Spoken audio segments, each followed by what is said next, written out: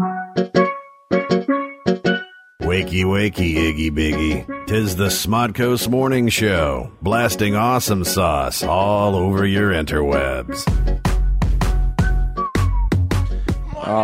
Good morning, everybody, and welcome to the Smodco Internet Radio Morning Show, Left Coast, West Coast edition, Tuesday morning, totally out of order, can't get anything right.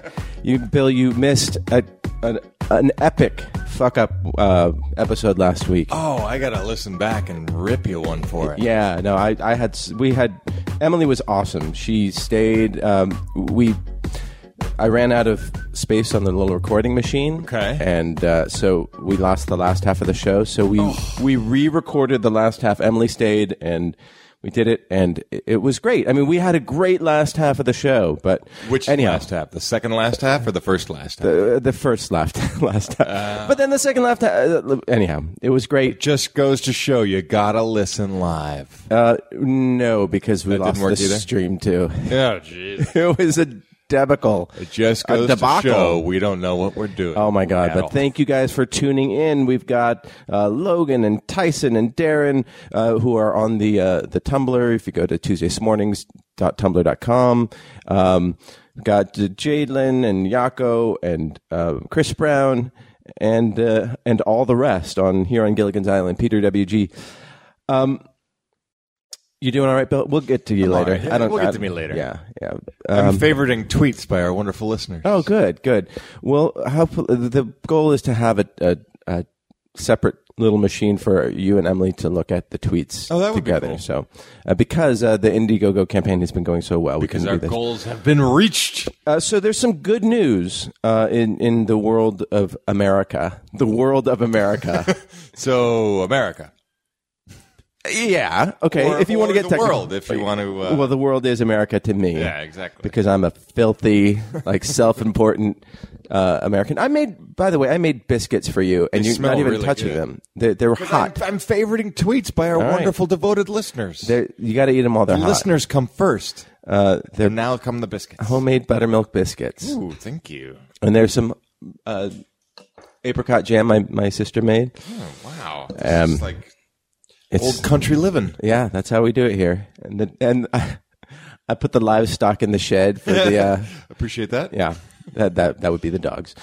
So the good news is that Washington D.C. is pushing to decriminalize marijuana possession, and Alaska has a ballot measure coming up to legalize recreational marijuana. The third state after Colorado and Washington, the state of Washington. Right. So it's good news. And then in Colorado.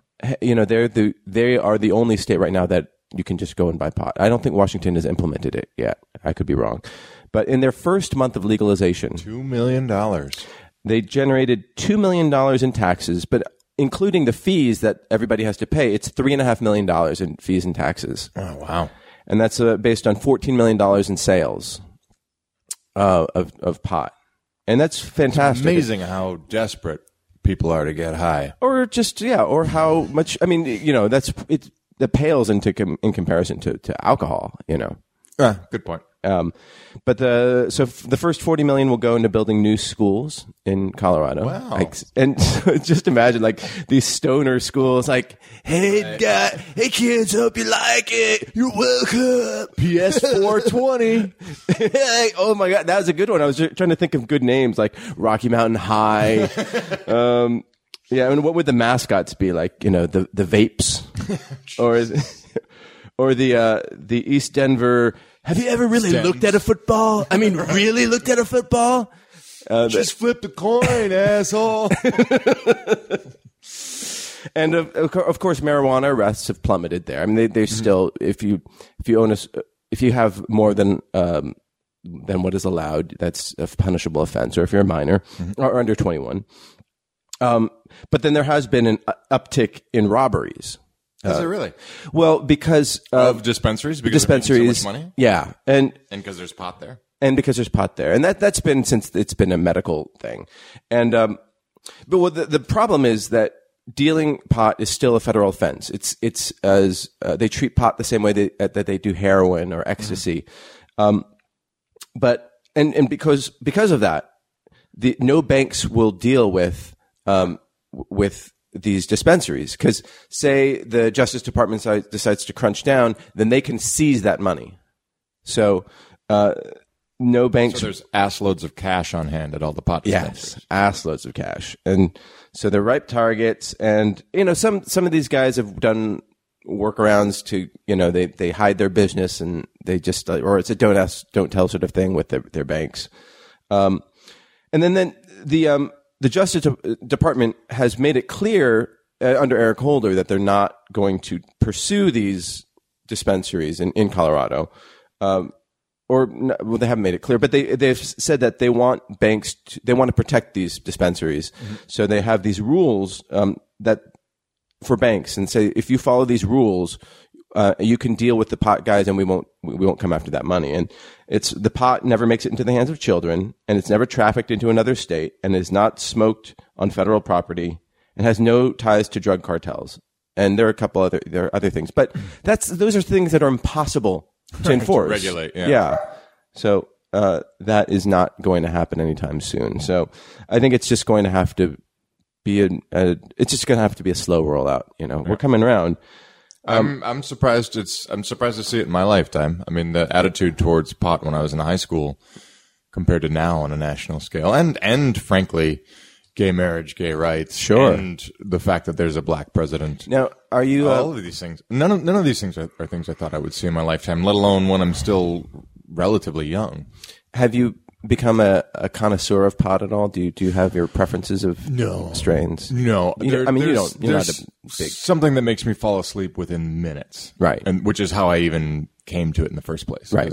I was suffering really bad insomnia, and it works every time within minutes, and I tend to sleep through the night, which is great, and I don't feel any sort of sense of NyQuil, melatonin, a few other things that I've tried. Yeah, melatonin's the next day. Yeah, melatonin doesn't really work for me. I felt either I didn't fall asleep, or I had really restless sleep, or I had that knocked out sleep where when you woke up you felt like you'd been hit by a truck. Right. And I don't have that. I don't have that at all. I just get weird dreams with pot. But I have some weird. I had really weird dreams after seeing Grand Budapest Hotel. We'll get to that. Man, they were weird. I wonder why. But the biggest thing is there have been 0 overdoses from pot in Colorado. Good point. Of course. But of course there's this thing in the news like in Europe there have been 3 deaths from pot. But there was like 2 people who were asthmatic, and then 1 person was allergic to pot or something, or had an allergic reaction. Meanwhile, like 100 people he just couldn't hold his shit. Right. Yeah. And so we should some pansy, some European, some Euro no. See, couldn't hold his shit. It's a death weed. That's the takeaway. Meanwhile, peanuts kill 100 people a year.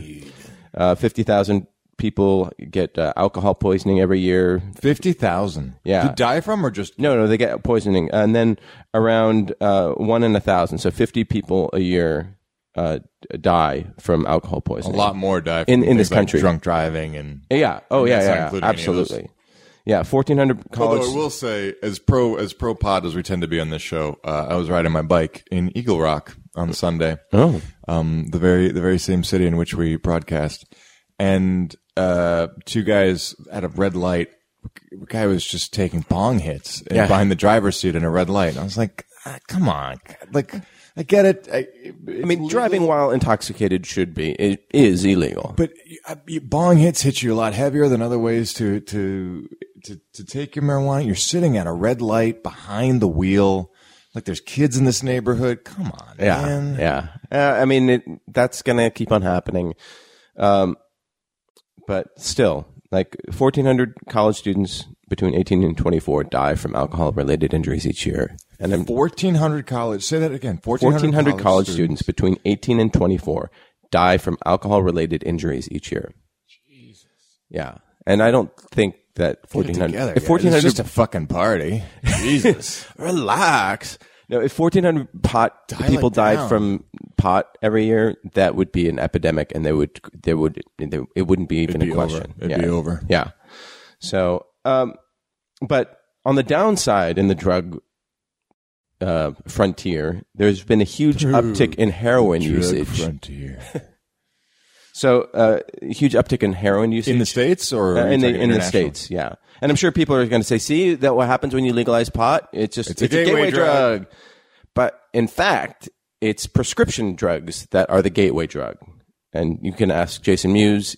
Right. I mean when Oxycontin. Jay and Silent Bob get a job, or Jay gets a job, whatever that podcast is like, he talks about his addictions and his relapse, and it's just horrifying, and just how what a grip it had. And so what happened is, like, in the 90s, Oxycontin was introduced on the market.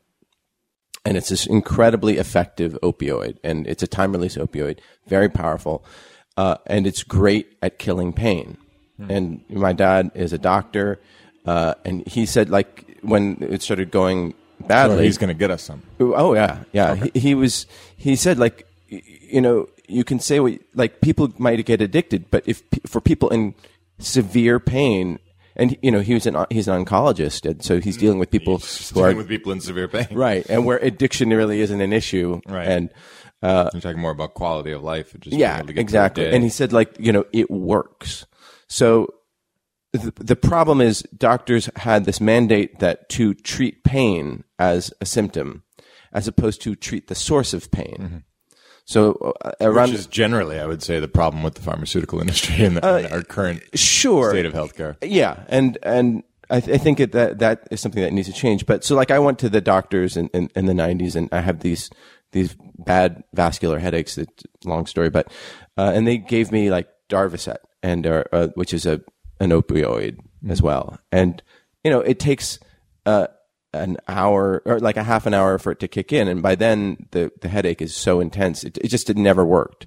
And so I had these 3 refills of painkillers and no use for them. So of course Dan sold them. No, Dan Etheridge was my roommate at the time, and he took them all. And yes. So if I was his gateway drug. Ooh, that sounds gross. Ooh, jeez. Yeah, and had the doctor done some research, they would have known that wasn't the effective way to treat that condition.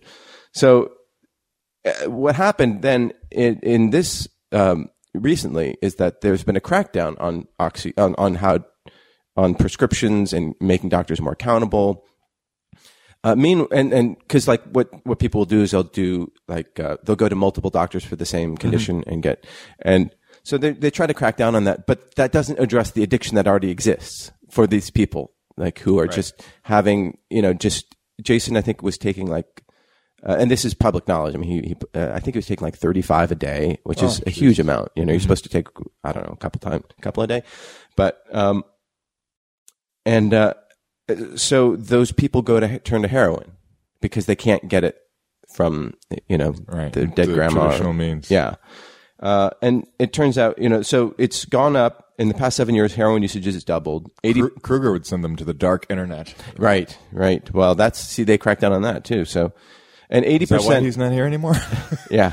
Is he doing time for no. dark internet dealings? Kruger is now unemployed, so he'll be back. Oh. Okay. So yeah, he's just had a meeting today. So, I did finally hear from him, that fucker. And, so 80% of the heroin addicts started on prescription pills. 80%. Yeah. So that, and the government is aware of this. And Eric Holder came out and said that this is a public health, epidemic crisis. And then, but they don't have a good way to address it. And crisis. But I think you're right. The medical industry needs to retool how they prescribe. How was that biscuit, by the way? It was really good. Was it too dense?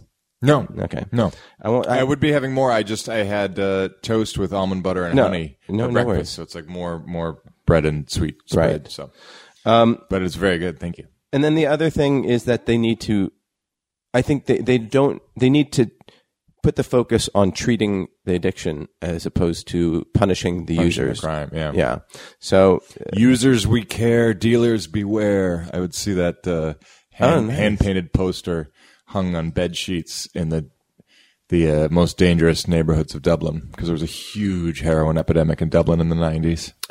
My sister was in Belfast at that time, and she said, like, one of the most depressing things she saw was like a 10-year-old boy huffing out of a paper bag, like, airplane glue and just staggering all, around the street. Yeah, heroin had a tangible physical presence in the time that I was in Dublin. Just guys, people that would stumble into you. You'd see the missing teeth, the bloated hands. Right. There was even a guy who tried staying in the hostel, and he just had a bag full of heroin. I knew guys who were using it. It was everywhere. It was everywhere in Dublin in the 90s. May still be there for all I know, but. Right. Well, if you're tuning in for the first time, we're a comedy podcast. We like to keep it real. I have a question, and we don't have to get into this. Well, let me just say one thing. Yeah. Like, we've got these pot revenues coming in. The more that those come in, those can be used to do drug rehab stuff and drug education. Right. So that's one upside. Yeah. And so I've come around. I really believe.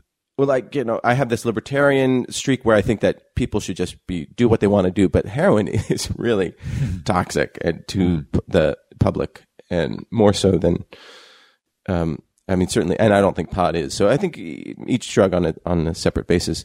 And that said, I've enjoyed a painkiller here or there. I did not enjoy the painkillers I had when I injured my back last year, but I really enjoyed the muscle relaxers.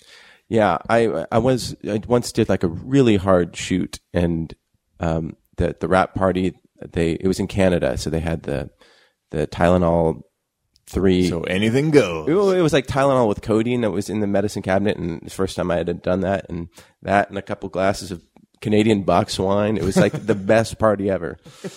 I'm sorry, what were we going to say? And this is something that I would be curious what listeners think, and Marty, it's something maybe even you and I could potentially research and discuss with some actual authority. But where do you stand on charter schools?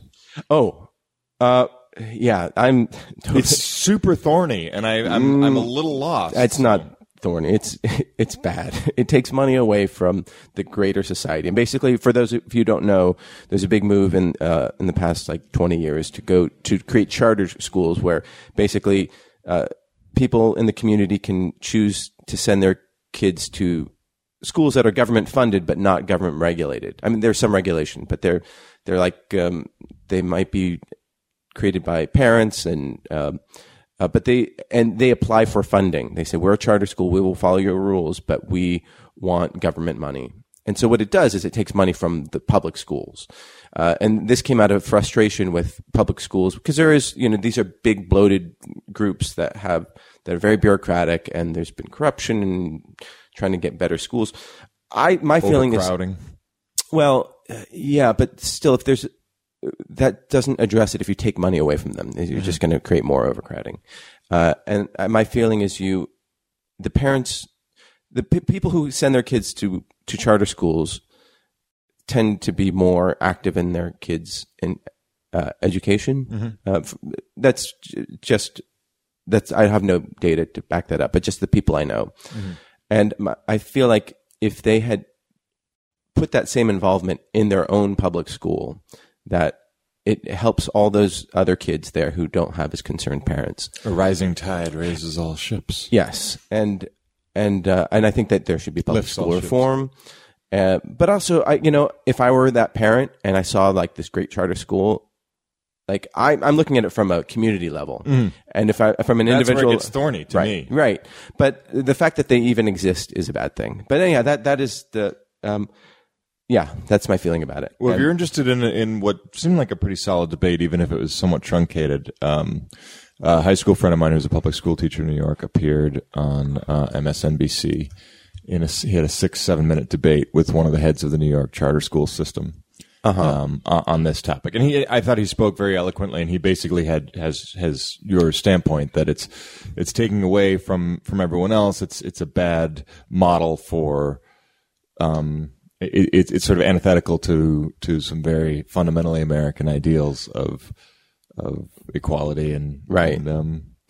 Yeah, and I think it's much different. He spoke much more eloquently than I on the subject because I don't know a fucking thing about it. Yeah, I think it is much different if you're a parent, and I know we have a few parents who listen, and I'm curious what you guys think. By the way, Scott he tweeted in, not that I'm anti-pot, but you want to know how many people smoke pot versus drink alcohol to make the death stats useful. Absolutely. But that's like the epidemiological studies, like the health effects of alcohol are very toxic compared to pot usage.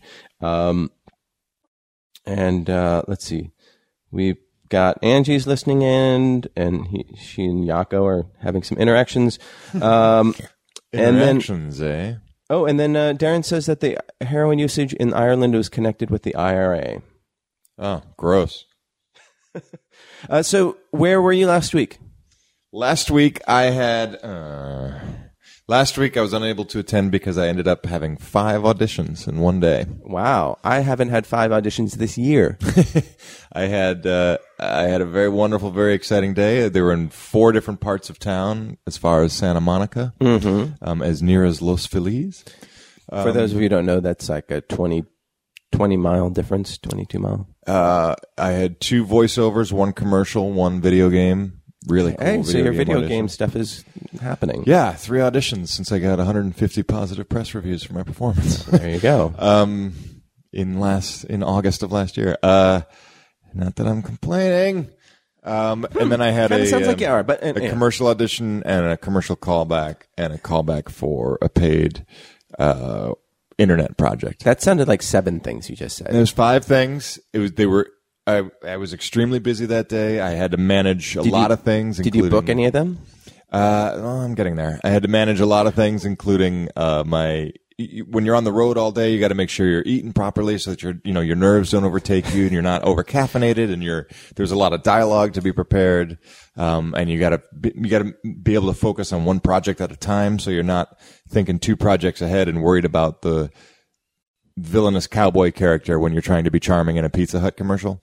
So it's a very challenging. It's very challenging when you have that many in one day, and it's also a blessing, of course. And I felt fantastic about every single performance. I'm going to put you on hold just for a second. Oh, wait, hold on. Oh, shit. Hold on. Great podcast. Yeah. Oh, shit. I'm just trying to get this. Hold on, Dan. Are you there, Dan? I hear something barely in my headphones. How about now? Hey, I can hear everybody. In fact, it feels like I'm wearing a headphone. You are on the air. Amazing! Tell us your name and where you're calling from. Hi, this is Dan. I'm calling from British Columbia. Uh-huh. To Nooner Dan Marty. I just have one question for you. How the hell do you stay so young, Marty, you? We have a strict anti-Canadian policy. And look, are you Canadian? Ish. Okay, that'll do. So now there's static everywhere. Well, that's on your That's your fault, not mine. No, it's not my phone. My phone's working great. My phone's working awesome. Well, as long as you can hear stand us. by the window. Dan, who's there today? Who am I saying hi to? I know it's Marty. I know Tweederson was late. Not that late. Here I am. It's just the 2 of us. I don't know where Emily is. She texted me that she'd be running late. Oh, nice of you to tell me. Well, hello everybody out there, and Marty and Bill. Dan, I just want Vancouver. We'll get to that, but I want to wish you congratulations on the Veronica Mars movie. You've gotten some very positive reviews. Did you get to go to to Texas? I did. I went to Austin. We had a fantastic weekend, and the South by Southwest premiere was in the Paramount Theater, and it was amazing. It was the kind of screening you dream about, where people are cheering and laughing the whole time. Nice. And then we had a screening for the backers that night at the Alamo Draft House out in Lakeline, and that too was incredible fun. We had people from as far away as Australia come in for that weekend. That is really, really lovely, lovely fans. And how many marshmallows did you see? Actual marshmallows? Actual marshmallows? Thousands. And then fans who call themselves marshmallows, also thousands. That is fantastic. And the reviews have been very positive. That it's so exciting. Yeah, I will admit, I've been looking at Metacritic and Rotten Tomatoes, and so far we have a green box and we are fresh. So let's hope we can You are so fresh, girl. And then what is happening tomorrow night? Well, that is very exciting because, in fact, tomorrow night I will be stepping out with, among others, Nooner Dan Marty's very own Marty Yu to the Los Angeles premiere of Veronica Mars at the Chinese Theater. Hey now. You mean my theater? That's right. Marty's mom's theater? We felt it only appropriate to go there. We had it booked into the Taiwan Theater, but we thought that might inflame. Yeah. Yeah, I know that's still a sore point for you, Mark. I'm PRC all the way. So what are you doing in Canada? Well, I'm shooting the pilot iZombie, and we've had just one of those crazy kind of fun weeks where you're both trying to enter the last week of prep on a pilot and balance premieres of a movie in Texas, New York, and LA. And Marty, most of the time, you and I like to joke, or everybody likes to joke about how, like, the quote-unquote glamour of Hollywood, because most of the time it's like waking up at 4 a.m. to go location scout a muddy field and, get shat on by a cow. And then you go like, well, this is the glamour of Hollywood. This week, I will admit, has been really fun. Not that everybody involved hasn't worked really hard for it, but it's been fun. It's fun to be prepping what I think is going to be a really cool pilot, and then to be kind of hopping around. Warner Brothers has been great, and going to these premieres. This is the kind of week that makes the 5 years of working for it kind of feel rewarding. I will admit that. It's been a happy time.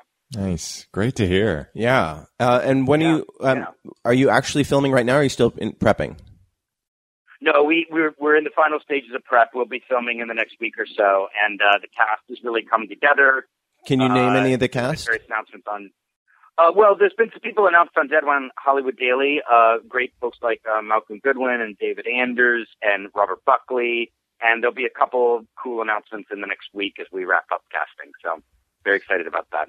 Those faces and names, if the names aren't immediately familiar, the faces and names will be familiar when you look at me and go, oh my goodness, that person, yes. Yeah, no, David Anders is great. He's I did a reading with him, and he was just a really fun, very, very talented guy. Yeah, we're excited about that. And I'm really psyched to everybody tomorrow. I mean, there's a little Marty Yu cameo in the old Veronica Mars movie, and so it's really Marty's premiere as well tomorrow night, and we're very excited that you'll be there. Yeah. Marty.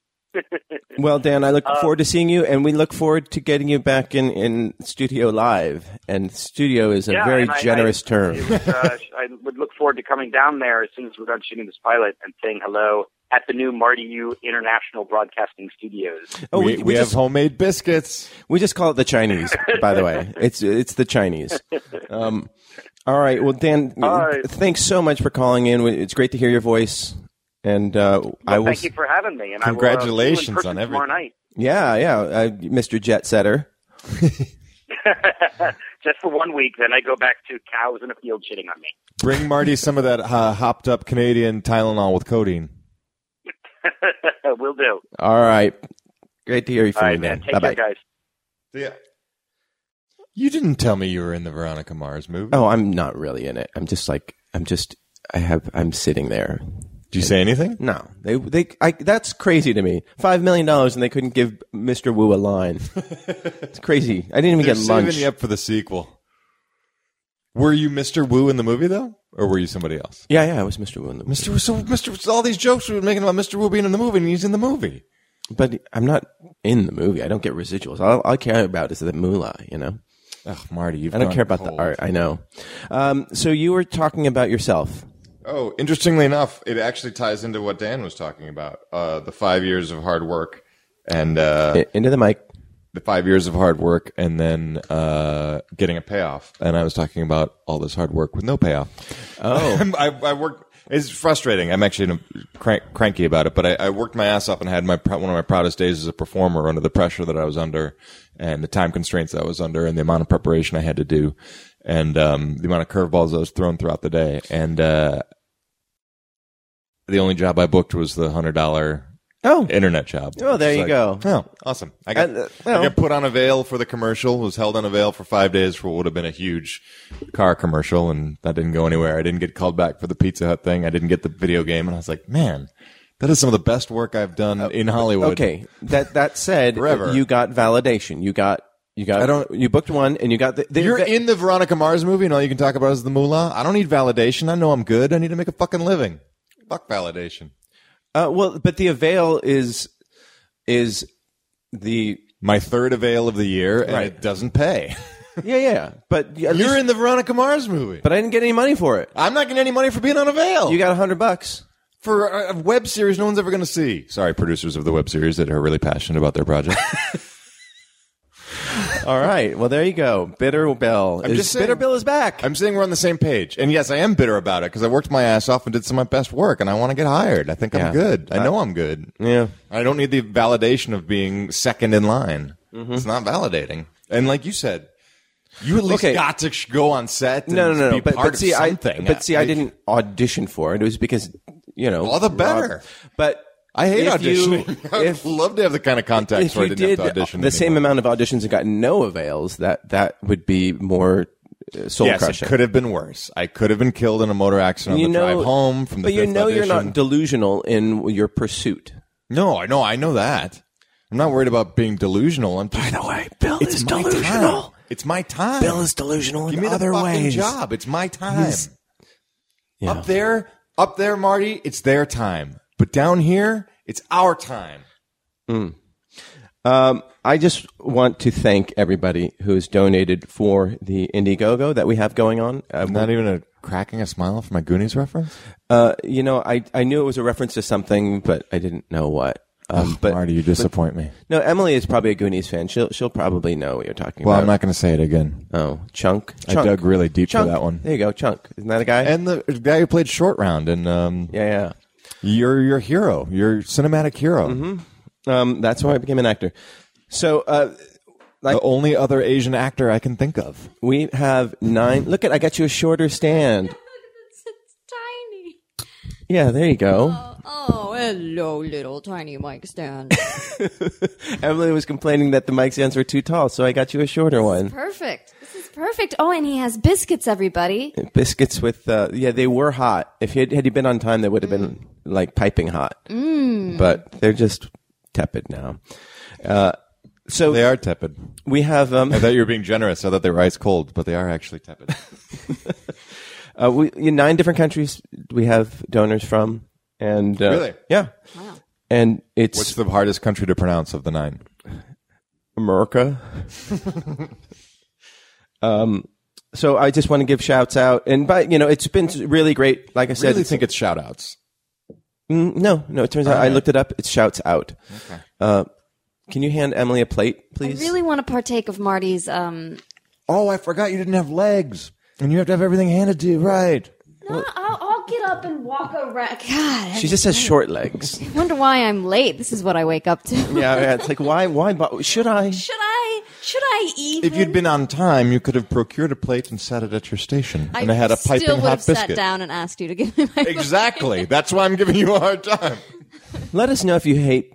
Some people hate hearing, actually get grossed out hearing people eat on mic. I'm not gonna let my mouth go anywhere near the mic because I'm one of those people. Oh, are you really? Yeah, I can't. I don't know I got why yelled that at is. twice for not being on the mic, so now I'm getting yelled at for being on the mic. No, I'm not yelling. Fucking give up. I'm not yelling at you. I'm just curious because it doesn't bother me at all. But I can't stand it. God, I would just I would run away. So yes, Radioland, I will not be chewing at you. Unless I have something really fascinating to say. My mouth is full. So what's been great is that we've heard from listeners that we haven't heard from before. We get we have the tweeter regulars.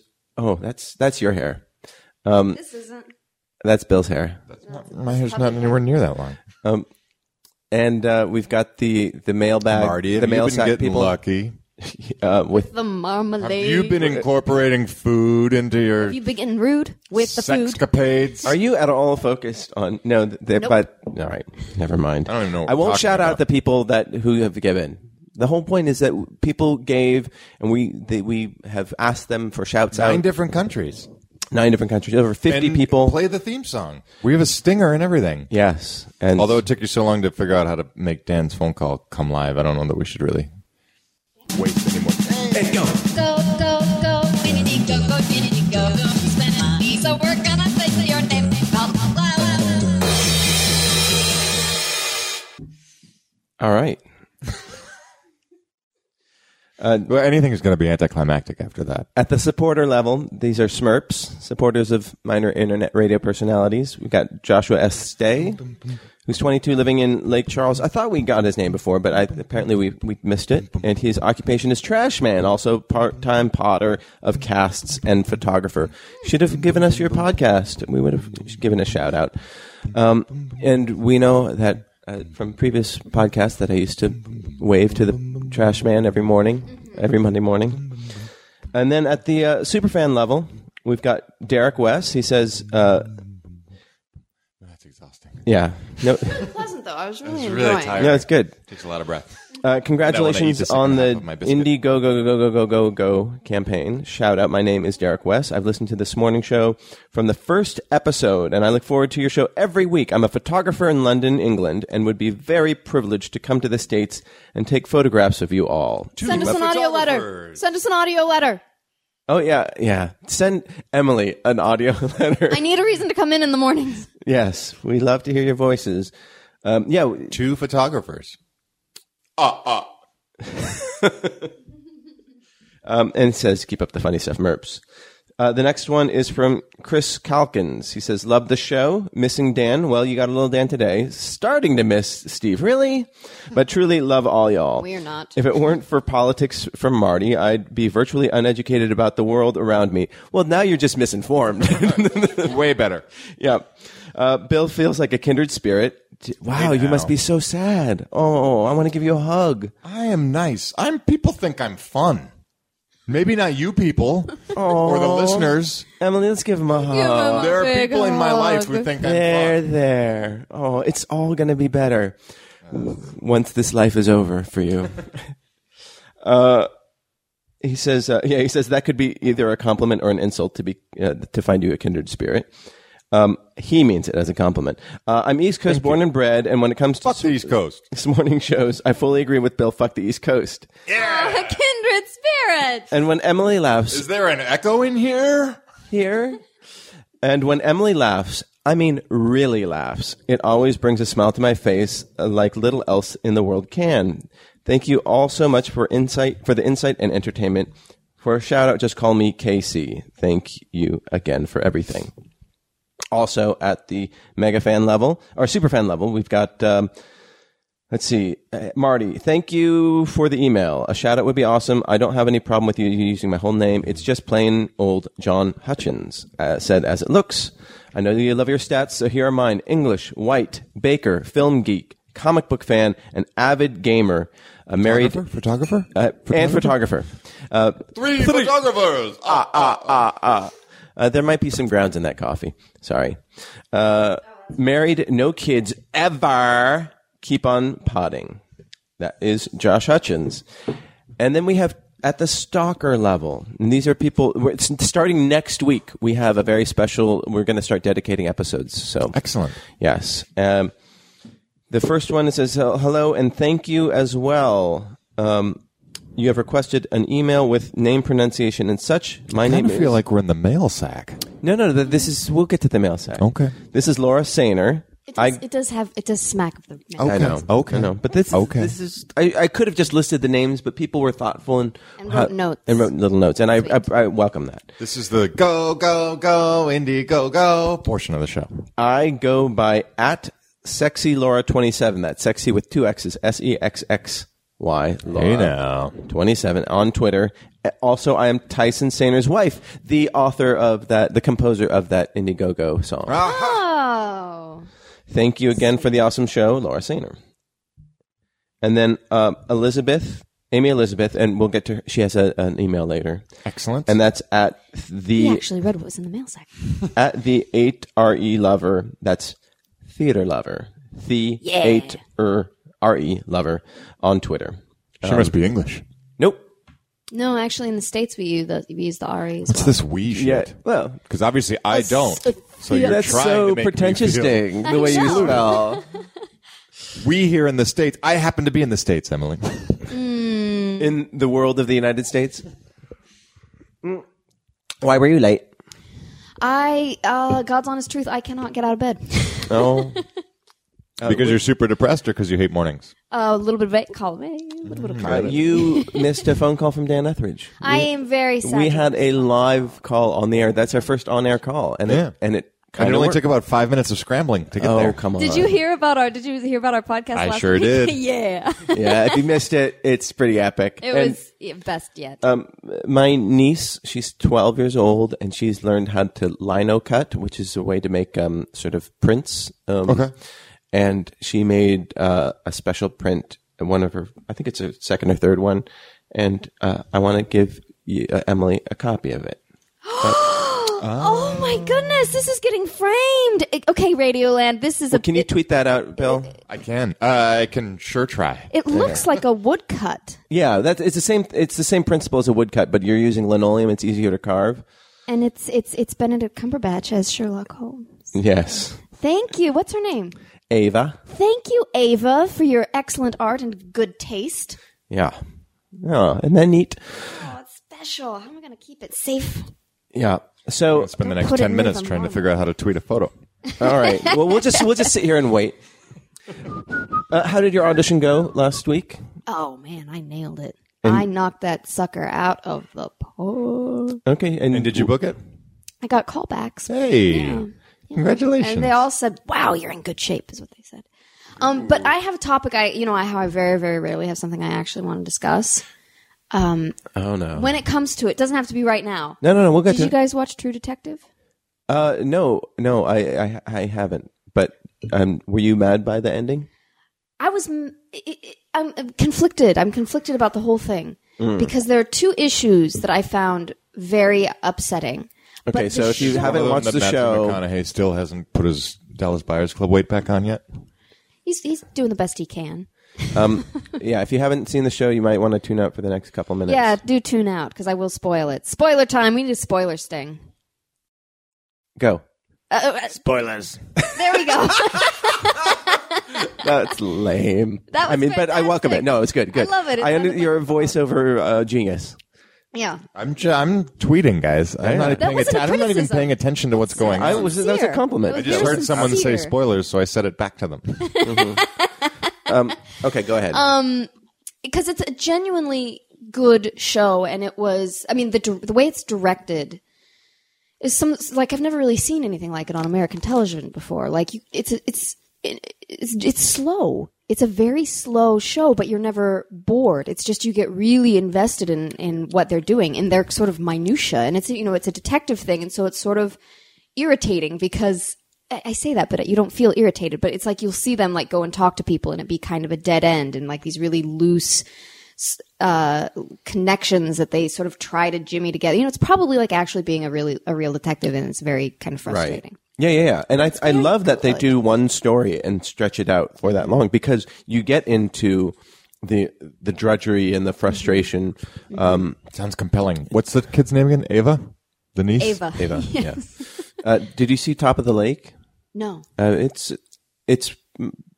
I haven't seen True Detective, but it is also one long arcing story, and it's good. It's really good. Well, I would recommend True. Well, I can sort of half recommend True Detective. That's why I can recommend it because of that really good quality that it has. And Woody Harrelson's really good, right? Woody Harrelson's really good. Matthew McConaughey is very good.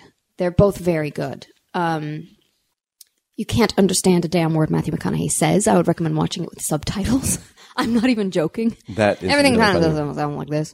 Right.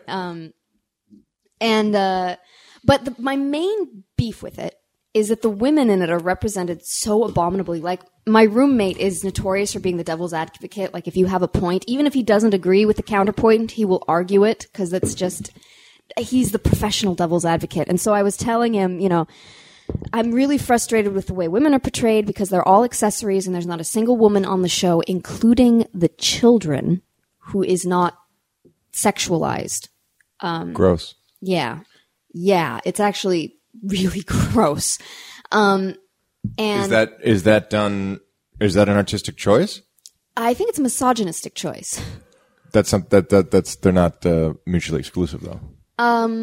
Do you think it's deliberate, or do you think it's lack of vision and poor storytelling? I think it's somebody who has a sick worldview and is expressing that. Right. because it's really sick. But it's actually, but I don't know the show. So is that sick worldview part of the show and the world of the show, and a point is being made by that, or is it just ham-fisted? It's ham-fisted. Okay. I mean, I hear there's some great tits in because pretty much every woman who's on screen. I'm is back hot. on board. Yeah. Yeah. That, I mean, and when I heard that, it made me think, okay, well, Top of the Lake is, you should see it just because that's Jane Campion, and it's made by, it's all mostly women in that, and the men in it are And if you really want to see the chick, want to see the chick from Mad Men do a terrible accent, Kiwi accent, you're in the right place. Yeah. But it is an interesting, it's an interesting show. Bill thought it was boring, but I didn't make it very far into it. Yeah. I was asking about the use of women, if it was deliberate. It actually reminded me of a discussion we had off mic about Grant Morrison's Seven Soldiers. One of the which I didn't really jibe with. We can talk about that some other time. But I was kind of asking you about the same thing. Was the Bulleteer character? Yeah. There's a couple.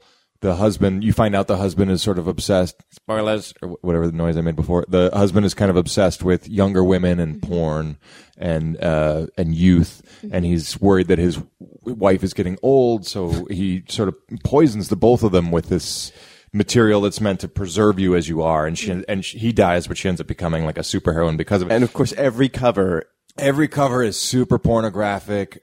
Throughout the inside of the book, she's always in her underwear or sticking her ass out or wearing a mini skirt. It culminates in a battle with the woman that his husband cheated on, and they're like, it's a hair pulling superheroine cat. And whatever statement he was trying to make about upskirts and every other shot. It's just like so, and that felt very deliberate because obviously Grant Morrison is a very intelligent writer, and this was a part of a much larger series with 6 other characters, and none of the Zatanna stuff had titties everywhere, but none of the other stuff felt nearly as obviously exploitative and pornographic. So I kept reading it, thinking like, is this a choice? I mean, obviously the husband was porn obsessed and youth and body obsessed, so it seems like it would be a choice, but it just felt cheap. Right. So I was just wondering if True Detective. I actually haven't read that, so I can't. But I was wondering if True Detective, if it was a choice, like he's got a bleak worldview, and the show has a bleak worldview, so it feeds that. True Detective does. It does try to make everything uglier. It does. Even the titties? It's all ugly, but like part of it. There's no such thing as an ugly titty. I'll show you later. Come to the bathroom with me. Thank you. The fact that all the women are accessories and sex objects is what makes it disturbing. It's not disturbing that women have sex. That's not disturbing. But that they are objectified and stripped down to being nothing but objects to define men and for men to have sex with. Even with sounds too generous. Yes. Have sex on top of. Yeah. Into. Yeah. Honestly, I mean that's how it. I that would was like to have honestly sex the into you. creepiest part of the show. I mean, what the storyline was not half so creepy as the worldview on women from that show, and it was really disturbing. I was really disturbed that I read a whole lot of reviews and nobody have ever mentioned it because. So my I've roommate, heard it mentioned. Go on Jezebel.com. I'm sure somebody said something. Yeah. Or Grantland. But my roommate, who's the devil's advocate, I'm telling, like, I kind of went off last night about this whole thing, and he kind of sat there for a second. He said, I want to play the devil's advocate, but I can't. Emily wins! Yeah! Suck it! Yeah. The devil has no advocate. There's no excuse for that. The devil must speak for himself. But the second thing, so you guys know that there's very strong, he uses Lovecraft, and he uses Lovecraft explicitly. As part of interesting. Right. Well, that's why I got into it. Well, just very quickly, Chris Brown says it dragged out. It felt like a dragged out TV version of something like Prisoners, but not as good. Did you see Prisoners? I didn't love it. It was very tense, though. Very. And then Darren said was it tense without being intense? No, it was pretty intense too. It just seemed humorless, but I should see it again. And then Darren said that it's not finished airing in the UK, and he can't. Ruined it. Yeah, and he can't not listen, but he's tumbling. But whatever. Go ahead. Oh, don't listen to this, Darren. Seriously, save yourself. We can go without a tumbler for a moment. Save yourself. Really, this part, really, Darren, don't listen to. Just turn it off for the next 5 minutes. No one will mind. It's very Lovecraft inspired. He uses the King in Yellow. The King in Yellow, well, actually, Carcosa was originated by Ambrose Bierce, and then several decades later, it was appropriated by Robert Chambers in a book called The King in Yellow. And it's a really interesting mythology, and it's really exciting. And Lovecraft was inspired by it. He never really folded it into his universe, but later, when they made the role-playing game Call of Cthulhu, Sorry, which game? Call of Cthulhu.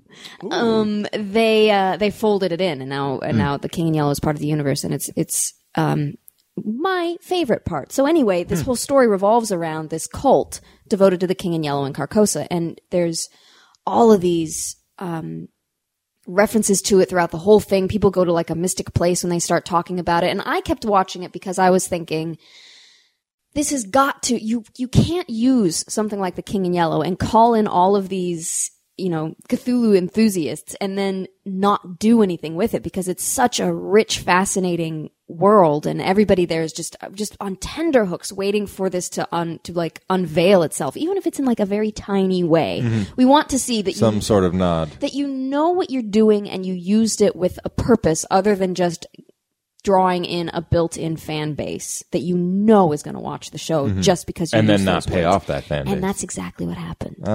That's exactly what happened. It was nuts. Like it was just used as like a bait is what it felt like. Right. Like there was absolutely no reason in that show that he couldn't have made up his own cult and his own spooky figure. So what is attractive about the King in Yellow? Like what is mythology is really, it's horrifying, but it's really beautiful. You have to read the King in Yellow because it's just very, mystical. It's about the land of lost Carcosa. Along the shore, the cloud waves break. The twin suns sink behind the lake. The shadows lengthen in Carcosa. Yeah. You're freaking the dogs out, Marty. Yeah, I did. It happens every night. So I'm sorry that it was unsatisfying. So if you're a Cthulhu nerd and you're just waiting for it to pay off, it doesn't. And it felt really cheap. You know it's not cheap? Go on. The fact that it's the top of the hour and you're listening to the Smodcoast Morning Show on the Smodcast Internet Radio Networks. Oh, God, we need stingers. I was just reading, I sent you, Emily, a photo of, hey, wow, that was so timely. I sent you a photo of a graphic novel that I've been reading that is adaptations of Lovecraft stories. 3 is funny. And it doesn't work. No, you can't. It doesn't work at all because Lovecraft builds up to this unknowable and indescribable horror. Yeah. And then you turn the page and there's a picture of it. And you're like, monster. It's a tentacle. It's got a funny head and you could probably stab it. Yeah. Like it's totally not scary. It's sort of like, how do you describe a fever dream? How do you show non-Euclidean geometry? Oh, that I wasn't thinking about actually when I was reading.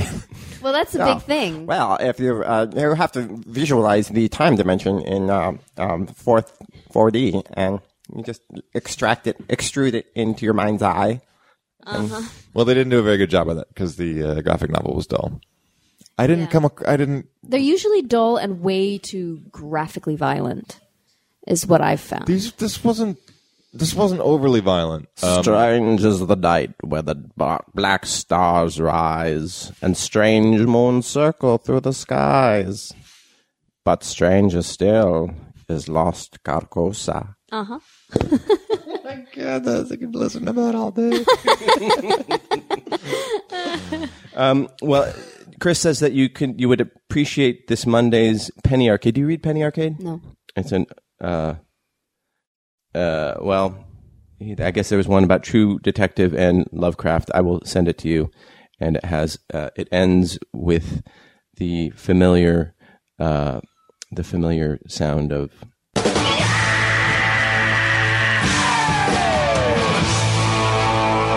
Sorry if that blew up in everybody's ear. A little bit. Yeah. I will say I had got to give it to Lovecraft because I used to live in Providence, and he shouts out Brown University, Rhode Island School of Design, all the small cities in Providence. And then there was a moment when he needs to travel to see his aunt, and of course she's in Cleveland. Aw. I was like, thank you, Lovecraft. We've inhabited the same universes, sisses. Emily just read the comic, That's Chris. Yeah, that's good. So it was from this Monday. If you want to read It's a along. podcast. We should at least act it out or something. No, go to the Tumblr page. All right. Oh, except Darren's not listening. Oh yeah, sorry, Darren. Sent him All right, away. come back, Darren. We want you back. Jeff asked earlier Coming around, if it's we like a house of cards. Jeff from Akron. Akron. He was asking if we played the Stick of Destiny or whatever. The what is it? The Pick of Destiny. no. Tenacious D movie. The South Park video game. Oh, I have not played it yet. But I heard it was great. I heard the creators had a hand in the South Park creators had a hand in its development. Yeah. Oh, they were totally. All the writers did, and they basically, it's like, from what I hear, it's like It's a playable episode. a playable episode. Yeah. Let us know if 30 it's minutes? worth buying because it looks very funny. But I don't want to spend $60 if it's just going to be shitty. I don't want to spend $60. Yeah, Period. if it's There going to we be go. great. Yeah. But I think it's they had the great approach of just being hands-on all the way through, and as opposed to just licensing out some characters, you know. Mm-hmm. So Gotta protect your IP. Your IP. Yeah, Yeah. there you go. Your intellectual property. Do you guys watch Community at all? Nope. I've seen a handful of episodes. I support what they're doing. I'm glad Dan Harmon is back. I think he's a very creative guy. Yeah, But I I'm haven't surprised you seen don't watch it. It's funny, and they did a great one this past week with about social networking, and they do a lot of homages, and this one was to like Logan's Run and all these sort of post-apocalyptic things, and very, very funny. Mitch Hurwitz is in it, the creator of Arrested Development, and he has a great part in it. But I guess he and Dan Harmon are buds, and they're working on a mysterious project together. Ooh, So- mysterious project. And they just got their theme song. And they just got a stinger. So anyhow, if you guys don't watch it, then it's not worth talking about. But we can talk about and spoil other things like the Grand Budapest Hotel. I saw him last night. I had super funky dreams. after Really? watching that. Yeah. What's it? What is I had it? some like weird high seas adventure, and there was a squid that was shooting ink on everyone every time he lied. And he kept telling everyone everything would be okay, and then like the camera would pan around and everyone was covered in ink. It was That really was your funny. dream? Yeah. You had camera shots in your dream? Yeah. Well, it's impossible. It's Wes Anderson's latest film, and his camera never stops moving. Wow. Ever. He breaks the It's 360 mostly line all the time. But it's mostly just moving horizontally. It's just like long, dollying like constantly. tracking shots. Like Tom and Jerry running Zooms down a in. hall. He does these like 70s like zoom ins and punch outs, and Yeah, and he does. he leaves the camera steady for a minute while people run up the stairs, and then he flips it the exact opposite direction. It completely confuses your geometry and has them running towards you. Non-Euclidean geometry. Does it constantly. He did it. See, He did it. So much movement. So my dreams were full of odd camera Visuals. movement. Yeah. I enjoyed the film. I'm glad I saw it. At a certain point, I was ready for it to start wrapping up. At a certain point, some action sequences started, and I was like, wow, I could have used that 10 minutes ago, because this feels so refreshing.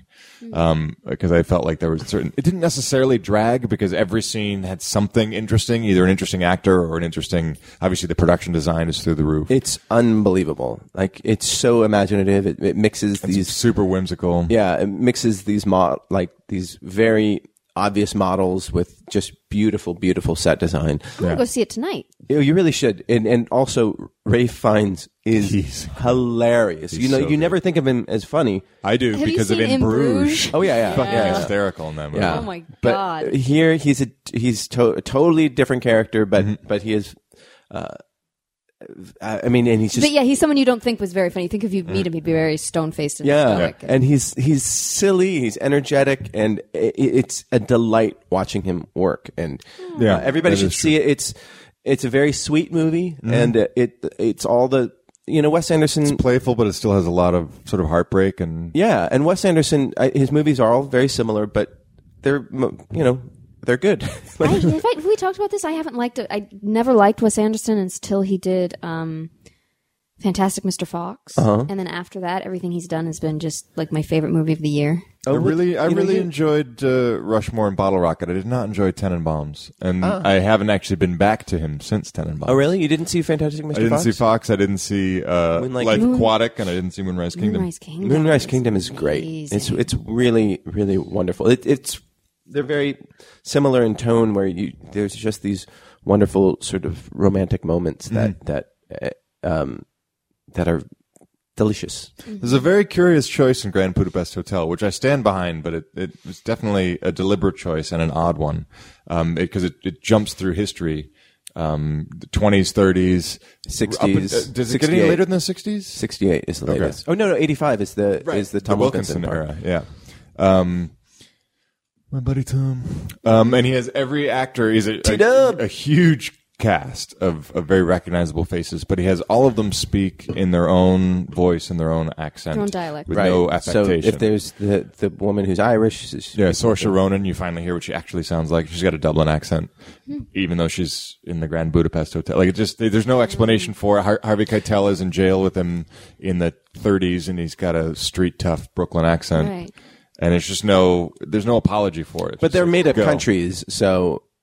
Right. Yeah. I mean, it worked. I thought it worked. Well, if you think about it, in like World War II movies, like the Nazis speak with English accent, and the good guys are Americans. You know? Yeah. And so it's arbitrary in the first place. So might as well just fuck it. You know. And it also reminds me of that era, sort of the Casablanca era of filmmaking, when Hollywood had such a huge influx of European immigrants who were avoiding the Nazis and fleeing from war-torn countries, and every cast of characters, everyone spoke in these odd accents you couldn't quite.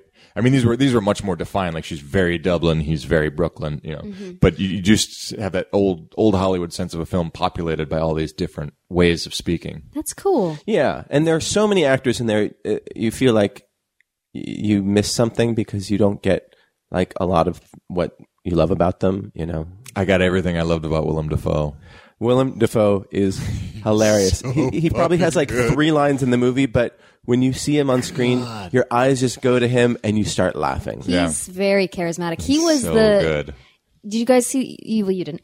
In the Fantastic Mr. Fox, he voiced the rat. Did you know that? Right. Okay. Yeah. The Cajun sewer rat. And so fucking cool. Okay. So what I like about Wes Anderson is he brings back a lot of the same people, and then they come back for these small parts. You know, like Owen Wilson. Bill Murray, Owen Wilson. He has a very small part. Didn't need to do it, but like it says a lot about him. Jeff Goldblum was on the Daily Show, and he said like how great it was to work on it. Like they had dinner. Like Wes Anderson brought in a chef, and they all had dinner together. The cast did, and crew. I assume the crew, but and there was like a family, and they'd have these long discussions. And then you think about, well, he's worked with Ben Stiller once and Gwyneth Paltrow once. Yeah. In the movie that I didn't like. I did not like that movie either. But I know. Yeah. I might not mean anything, right? But that's something that definitely... George Clooney once. Yeah, but I'll bet he'll work with George Clooney again. I would think so. They're I was both actually nice expected guys. him to show up at some point Yeah. in this film. It was definitely the kind of film he would show up in. Yeah, and he has a busy, rich life, too. Was Tilda Swinton in it? She was amazing. Sort of. Oh. She was amazing. What an amazing human being she like is. I did not. She came and went, and I thought, I wonder when Tilda Swinton's coming in. Oh, really? She was You don't great. recognize her. Yeah, she was awesome. I love So anyhow, the long story short, everybody should see that movie. Tell a friend, enjoy it, and Did yeah. you two go see it together? No. No, Birthday party last night. oh, really? Marty That's doesn't invite me to anything. I don't do anything. You're going to the Veronica Mars premiere tomorrow. I was invited to Man's that. Chinese theater. I was invited to that, and I'm My Marty. yeah. And he's in the movie. All these jokes we made about him being in the movie, and he's like, no. He's in the movie. I don't have any lines though. You're in the movie. I didn't. All I got was for it was like a bag of Doritos and a Coke Zero. That's all I got. That's what we work for these days. kids. Seriously, that is absolutely what I got. But it was fun. It was fun. Fine. I just saw. Oh, do you guys you guys don't watch late night TV at all, do you? No. I've been watching a few clips just to see how Fallon and. But I was never a Fallon or Seth Meyers guy. I don't think I. How is Seth Meyers? Let us know what you think at Nooner Dan Marty, noonerpodcast@gmail.com. He's the same I felt he was on SNL. He's competent. He's never really committed to the material. He's always outside of it. He's not very charming. Yeah, I'm sure he's a nice guy. And he's not outside of the material the way Buster Keaton is outside of society or Chaplin is outside of society. And he's commenting that in on what itself he's doing. makes a statement. Sure. It's just sort of, there's a slickness to it and a smirk to it that's like, you're really more of a writer, aren't you? you know? And he's very deferential to his guests, which is, and this is in a very small sampling, so I can't really speak for too long, but he's deferential to his guests, which is nice. But you don't get the sense that there's going to be any depth to any of the conversations. Which I also get with Jimmy Fallon because he seems like too big a fan of everyone who comes on. Oh, well, see, I think he's great. Like, because he's a fan. Like, you're like, he loves his job. And there's something really exciting about seeing somebody who loves what they're doing. Yeah, that's magnetic. Yeah. And also, you know, he's a good performer. He's a singer. He's a dancer. And he does goofy things with these people. And it sort of injects a freshness into late night TV where it's, like David Letterman, and I still think he's funny, but it's like he's tolerating you on his set, you know, and clearly he's thinking about getting back to Connecticut and being with his son. And Jay Leno, he's just trying so hard to be relevant, you know, doing like a man on the street stuff with actors, you know, it's not even real. Like, you know, he did that thing with the people dancing at the gas station pumps. Is he out yet? Yeah, he's gone. He's gay.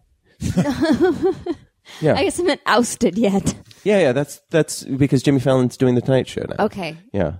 And also, I think it's kind of like when I was in college, that's when Letterman was hitting his stride, and it was really exciting to see. And like, what is he going to do? He was rebellious. He's throwing silly. stuff off of out of windows. Roof. Yeah, I remember that. And now, like, he's the old guard, and then you've got people like Jimmy Fallon and Jimmy Kimmel who are doing funny. Like, Jimmy Kimmel is a great prankster, and he gets these celebrities to do silly things, which is great, you know. And then Jimmy Fallon gets in water fights with Lindsay Lohan, you know. That was on this week, and it's like it's kind of cute, you know. And it's I think it's just a new generation for that, but it's still too late for me. I'm in bed by 10. I'm too busy watching Battlestar Galactica. Again. And again. And again. Fifth time around. Yeah. Let me just get to some tweets here. So, Jeff says that Stick of Truth is 100% worth the money. That's the South Park game. You'll be laughing nonstop. And then some guy named Bill Twatterson posted a photo of you. Weird.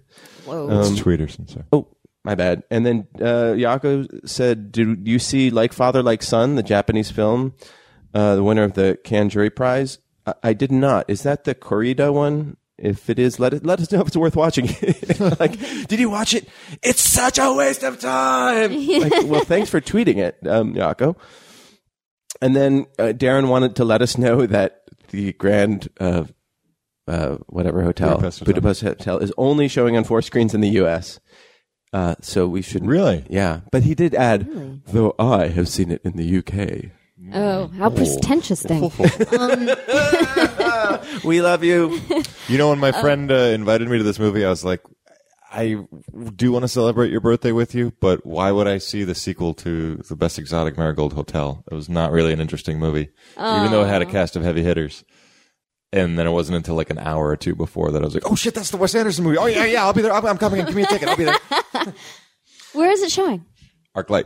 Yeah. Okay. Yeah, I saw ArcLight Hollywood. ArcLight Hollywood, yeah. Chris Brown says he likes the Pete Holmes show. I don't know Pete Holmes that well, except for when he's on Doug Loves Movies. Very funny podcast, and he's so annoying. I mean, he's funny, but he's annoying. So that's why I haven't watched his show, which is bad. And then Darren said that he likes Meyer's bits with Fred Armisen, and he prefers his interview style to Fallon's. Well, there you go. And then Jeff said that the first episode was rough to watch. Well, you know what? You got to give him a few. Conan was pretty brutal in the beginning. Yeah. And I find him incredibly engaging. Yeah.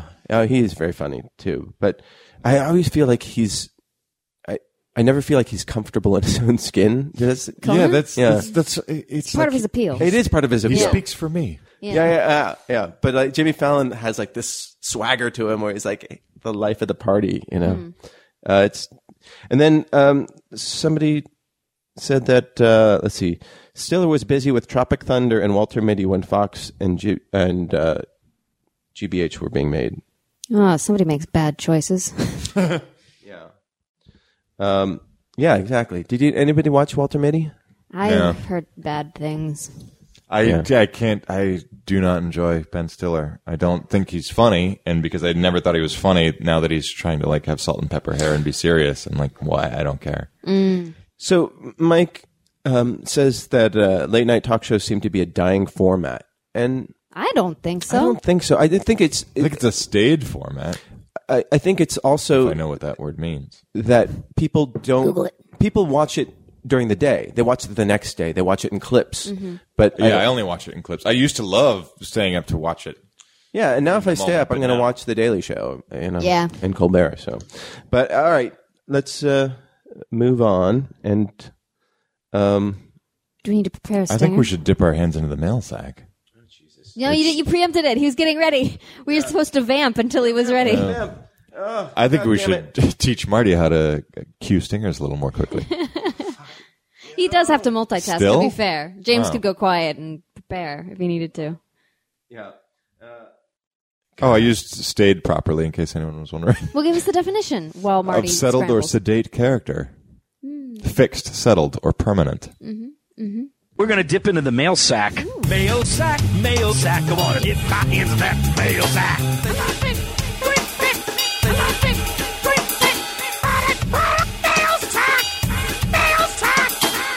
Yeah, that was great.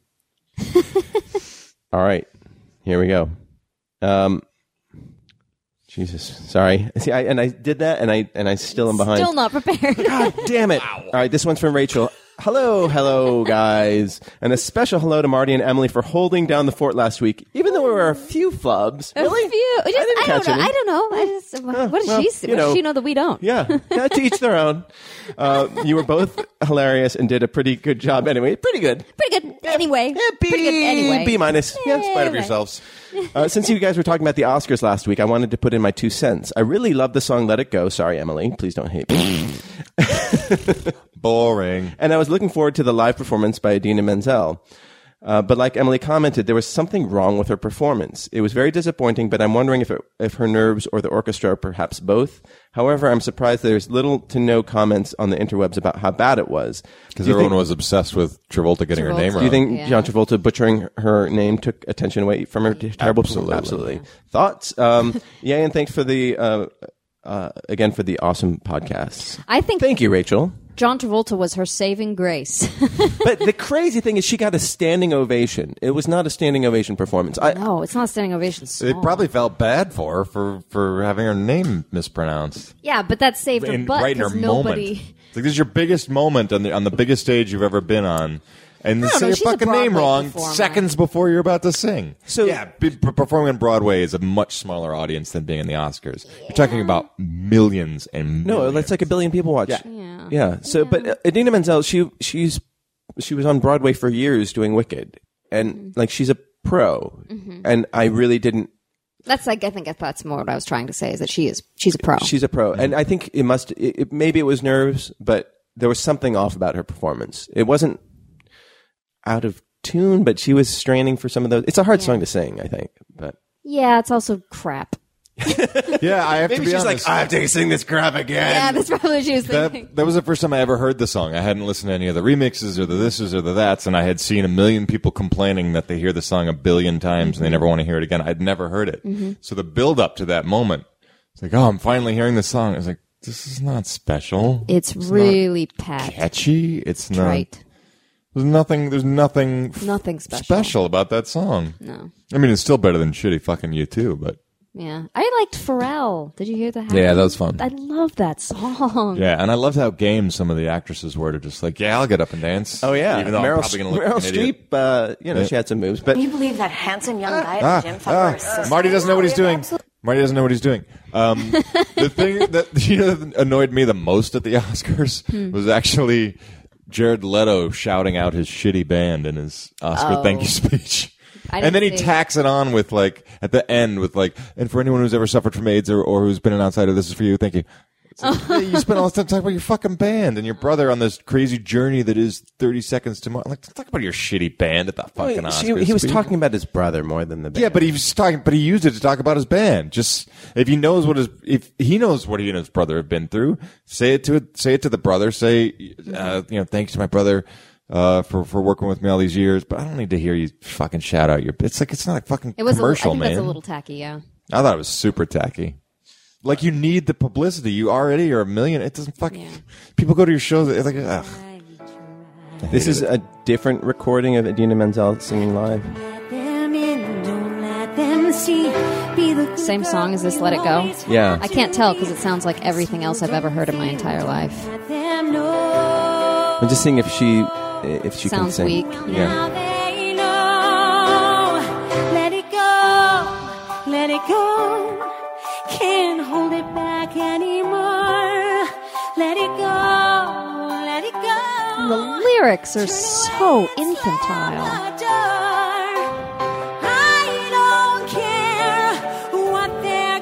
I don't need to hear anymore. I can't believe it. It makes me why angry. Why is that caught on? I don't know. It's saccharine and I mean, I'm glad it has a message that might be helpful to children, but we're talking about whether or not it's a good song, and it isn't. Yeah. Yeah. And also, just because they're children doesn't mean you have to force bad music on them. May I cite again the Muppet movie? The Walt Disney's Robin Hood featuring Roger Miller? Oh, you sang that last time. I know. We'll spare you. No. Lou says that, gotta agree, this song is utter crap, and she performed it badly. I still wish Happy won. I wish Happy won. Frowny face. I wish they'd stop performing the songs at the Oscars, because it's already too fucking long. Yeah. Oh, it's always schmaltzy and uninteresting. I like give him a verse and a chorus and out. I like seeing Elliott Smith perform, when he did Miss Misery. It was just very out of place to see him perform at the Oscars. When there's an out of place one, it's mildly interesting, but it's usually one out of place one and that was four from others. Good Will Hunting. Oh, okay. Yeah, he did not win. Springsteen doing Philadelphia. Yeah, I thought you two did a good job. I don't love the song, but I actually walked out of the room because I hate them so much that I was like, I'm not going to sit through this shit. Because you hated your time in Ireland. Yeah, I just tell you, they would never do right. I've always hated though. them. Yeah, so I've always hated them. Well, then they're very, very will. pretentious. Yeah. Yes, absolutely, absolutely. That's so pretentious. I'd say they're on the less interesting spectrum of pretentious. Okay. Hello, Merps. Hello. As one of Emily's sugar daddies, wink, wink, and of course the rest of you as well, I decided to respond. My name is hopefully already known, and my Twitter handle is @FirstEvil. This is from Michael Binhock in Germany. It's German. Wie geht es Ihnen? As a big Joss Whedon fan and Buffy fan, I took the name as a nickname for my many online games. The first. And it stuck with me all the years. My Travolta name is Marcel Brazent. Good. So if you want to get your Twitter or your Travolta twisted name, you go to, where was it? Slate.com, I think. Or you donate to us, and I will give you your own Travolta. Oh yeah, that's right. Yeah, what would you give Michael Binhock? He already gave us one. No, that's a good one. give me- Marcelo Bazent. That's good. All right. Or you get born with dyslexia and try to read in front of millions of people. My current Take that, you cynics. My current guilty pleasures are Diablo 3. Do you guys? You don't play? My roommate plays it. Yeah, and Star Wars: The Old Republic at gaming, and on TV, The Mentalist. Oh, it's so terrible. Seen everyone. How do you have time to watch The fucking Mentalist? Oh, I don't know, because I don't do things. The Good Wife and Agents of S.H.I.E.L.D. and much more. Agents of S.H.I.E.L.D. is... I haven't seen The Good Wife. I heard it's getting better. It's getting a little better. Yeah. The next one, they have Freya in it. Sif from the Thor movies, and I'll see that.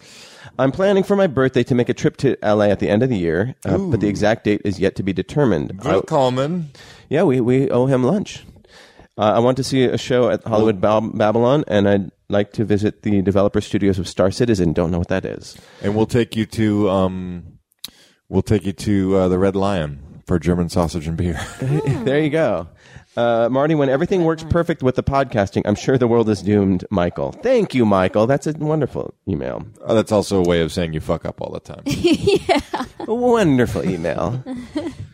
Let's see.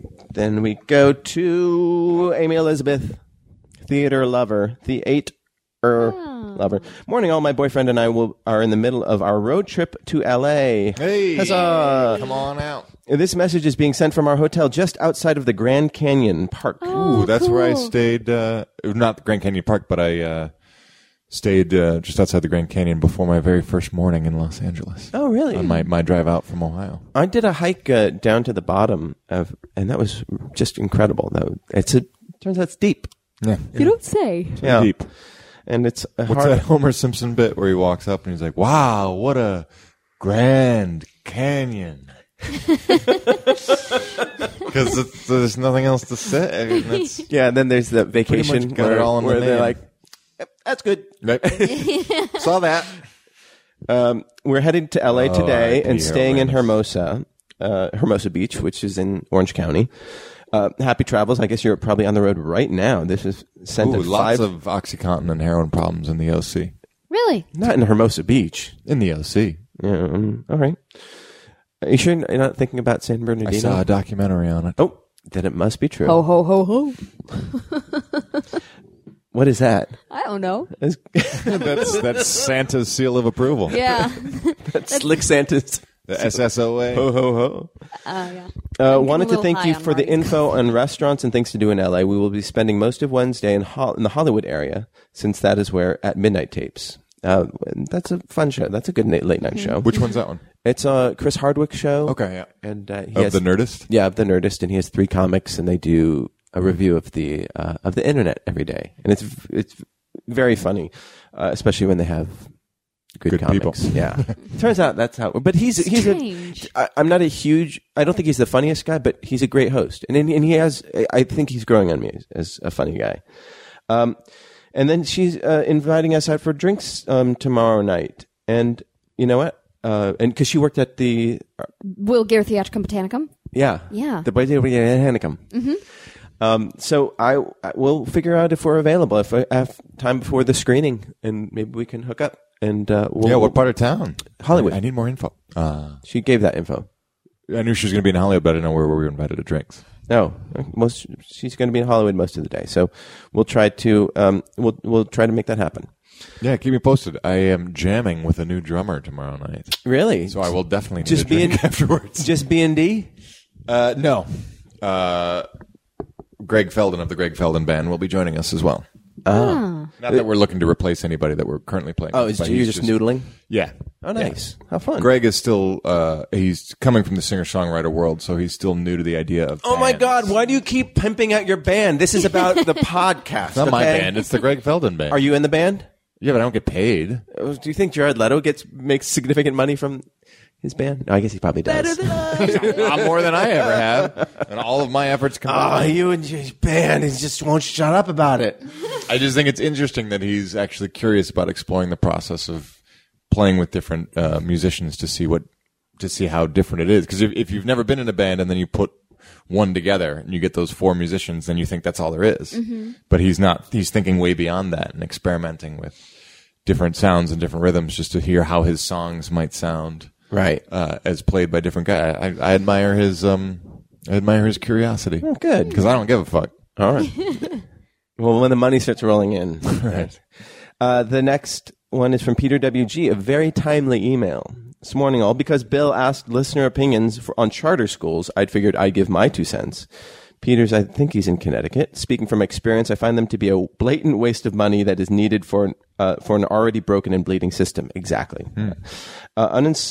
Uninspired by the public school education in 7th grade, I, not my parents, was lured into false promises of an advanced charter school centered on technology and hands-on science that turned out to be nothing more than a detention center for kids that were too shitty for public schools.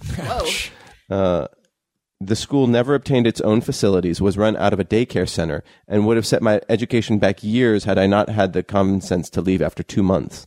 Needless to say, the school didn't last longer than 2 years. Charter schools, while they may be good intentioned, tend to be a distraction of funds for a system in dire need of an overhaul.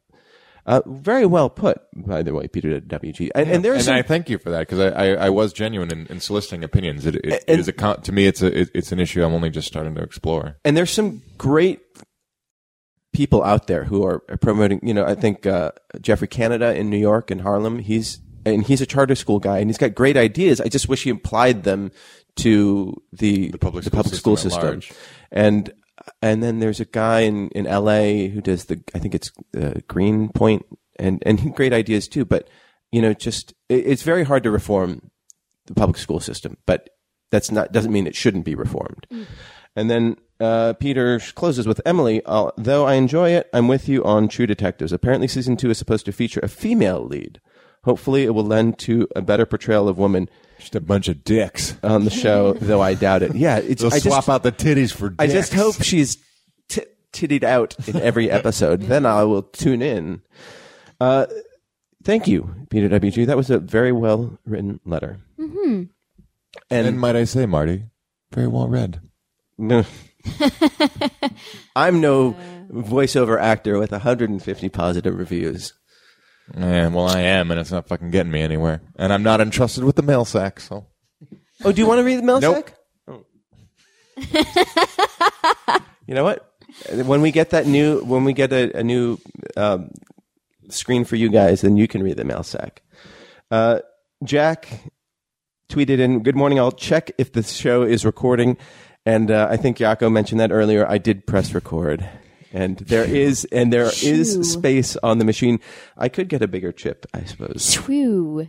Oh, Kevin, Jay, and Ralph Garman were at midnight last night. I'm going to tune in as soon as you guys are out of here. And in other words, we're wrapping the show up early. Please leave. Yeah. Yep. And yeah, I have something better to do. So Darren says, within the context of the film, the song "Let It Go" works. See, I don't have a problem with the song. I think it's fine. And I like hearing little girls sing it. And because I'm surrounded by little girls, because all my friends have daughters and my sister. Oh, and then he added, I hate Disney's Robin Hood. Well stated, Darren. Uh-oh. Well stated. It's not our problem. You have shitty taste. Yeah. Well, isn't Wolf Amsterdam right next to Nottingham? So maybe he thinks it was an Nottingham. Yeah, he thought it was an unfair representation. Brave move, Disney, to have such a depressing song in your soundtrack. And then Tyson wants to write a song with you guys. I'm not musical. We already did, Tyson. Oh, yeah. Yeah, we'll write more. We need more stingers. Yeah. I love to see Marty scramble. Yeah. I actually do want a Marty is scrambling stinger. Can we get a Marty Scramble stinger? Did you hear about this Duke student? So there's this woman. She's cut together all of Marty's like. That's what it would be. Keep talking. Hold, keep talking. Vamp. Ah! Just keep. So there was a woman who was.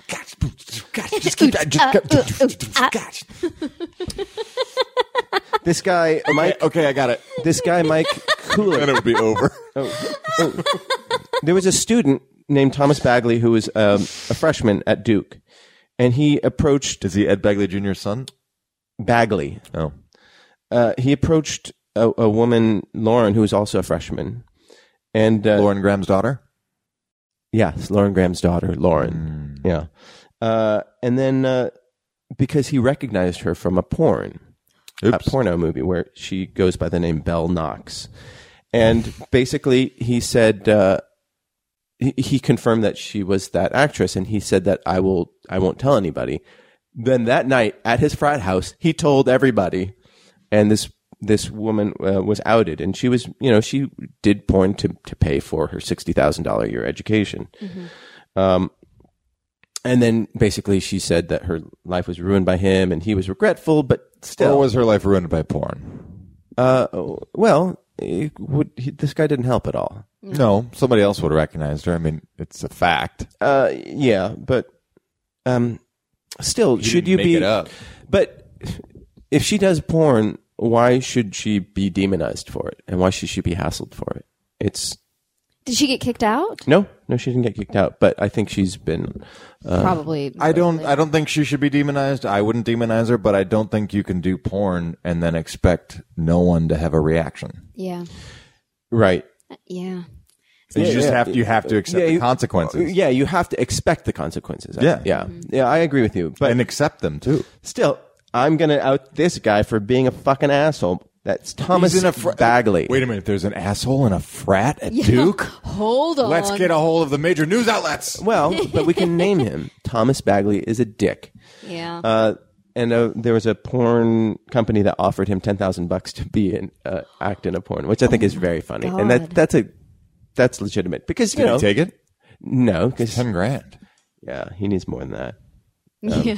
It's a drop in the bucket. Right. Yeah, I mean, Duke. what's bad is like she's going to be. That's going to follow her wherever she goes after this. Yeah. that. But it would have followed her wherever she went. Regardless. Absolutely. Yeah. But Once you step on the set of a porn movie, that's going to follow you wherever you go. absolutely. But it is a different time now. I think that there's sort of not a legitimization of porn, but there's a lot more crossover of. For instance, James Dean is a big porn star. He was in the Paul Schrader film that was done recently, and A path pioneered by Tracy Lords. yeah, and then Charlie Sheen. You get these celebrities dating porn stars, and it's not as scandalous as it would have been. It's still, you're not going to make a crossover. I mean, it's not like, I just pity the poor children who come out here and think, oh, I'm going to be a movie star. And they think, oh, if I'm in porn, then that's something on my resume. And they think that it's got to translate over. There's still a stigma. Like if casting directors know you're in porn, they're not going to cast There's you. still a stigma, and it's called herpes. Yeah. Yeah, It's still not, wholly respectable. What about sex for love, guys? oh, Jesus. Get out. Get out. There. I wasn't born for these times. But I also think that given that kids these days are tweeting out their junk nonstop and Snapchatting their we're all their fucked. business. We're all Well, I don't think Literally. I'm not. But there's going to be a point where like You've got Connie use apricot preserve. that's my mom. Oh yeah, my mom made that, not my sister. But where kids, like every applicant for any sort of position, like every presidential candidate will have like some dick pic that's Yeah. floating out there. Yeah. But that's your own fault. I know, but my point is it's going to be less of a stigma as I don't know that that's such a great thing. Like, I think it's kind of idiotic to send a picture of your dick to the internet. Like, Sure. figure it out. But still, Don't be such a okay, bonehead. But that's fine. So but, why are we now not punishing people for being so fucking boneheaded and loose? No, with but their why should we shit? punish them though? Like for being Because it's fucking dumb. stupid. No, you know what? If you give a teenager a powerful computer with a camera that's linked to the entire world, of course they're going to do stupid things. They're going to film each other, falling off of buildings and like lighting each other on fire, and then having their like the guy who posted he tweeted a photo or a video of himself fucking a hot pocket, and like he now has he is an internet sensation now. Oh my God. Kill me. Yeah, and that kid is going to eventually go on to be a captain of industry. Yeah. I mean, I don't think you should be punished for it. I don't think it should be. I will judge you. Yeah, it's just going And to be I a judge reality. you to be stupid. Yeah, that's why my sister's not getting her kids cell phones until they're like 23. Good for her. Yeah, what is a good age for that?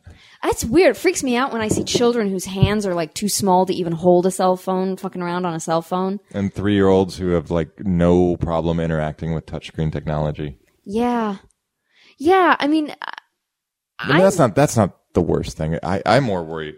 I don't know. I'm really worried about, really worried is a bit extreme, but like attention span. Mm-hmm. Like, when Ability to connect in person. Yeah, Social. those two things. Ability to be more social. Ability to appreciate the world that's actually around you and not the one that's in your device. I just don't like, I babysit a friend's daughter and she can't even finish a sentence before she's onto something else. Like, we were going to sit down and read a book. I was going to read to her. And we got past maybe the first 2 pages, maybe.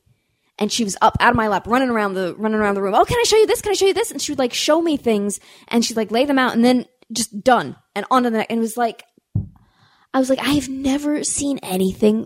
She was like the Tasmanian devil, but like, at least the Tasmanian devil can run on one thought. He just runs on it really fast. She was like a million different thoughts in a minute. And yeah. I like to think of myself as the Tasmanian devil's advocate. Yeah. The irony is I'm looking at Twitter and looking at the internet while you... And you still can't get a stinger to play within 5 minutes of its appropriate time. Yeah, but it's like, how are you ever going to concentrate? Like, how are you ever going to write an essay?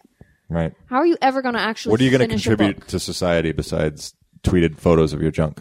Yeah. But, yeah, I think there will be some sort of correction. And we'll find out because that generation is coming into. Well, what's going to happen is the machines are going to take over. No. You I should think, be so lucky. I mean, I think there will be... Tweeting pictures of their own, like, inner gears. And stuff. Tweeting No, pictures of their gears. there will be a new generation of people who can not multitask, but who are just can manage Twitter and on all the social media and their regular lives. And it's hard for us because we didn't grow up with that. I mean, just like there was a guy at South by Southwest who was giving this talk about technology. His name's Dr. Peter Singer, and he's at the Center for 21st Century Security and Intelligence. And he recalled, like he was negotiating, a U.S. official was negotiating about cybersecurity with China, and he asked, this is a U.S. official who's dealing with cybersecurity, like computer stuff, and he turned to this guy, this Dr. Singer, and said, "What's an ISP?" And that's an internet service provider. And you would think that somebody who's dealing with the critical issues of cybersecurity would know these things. Yeah. And then, he said that Janet Napolitano, this is a singer, he's talking about these officials, who was the Secretary of Homeland Security up until 2013. She said that she didn't use email because she didn't think it was that useful.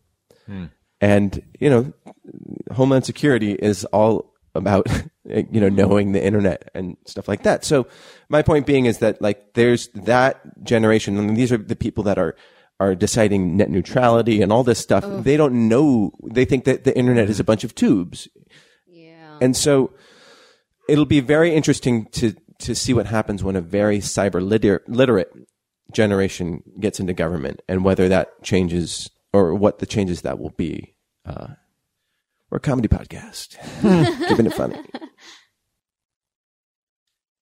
I do like the phrase cyber literate, even though I'm not.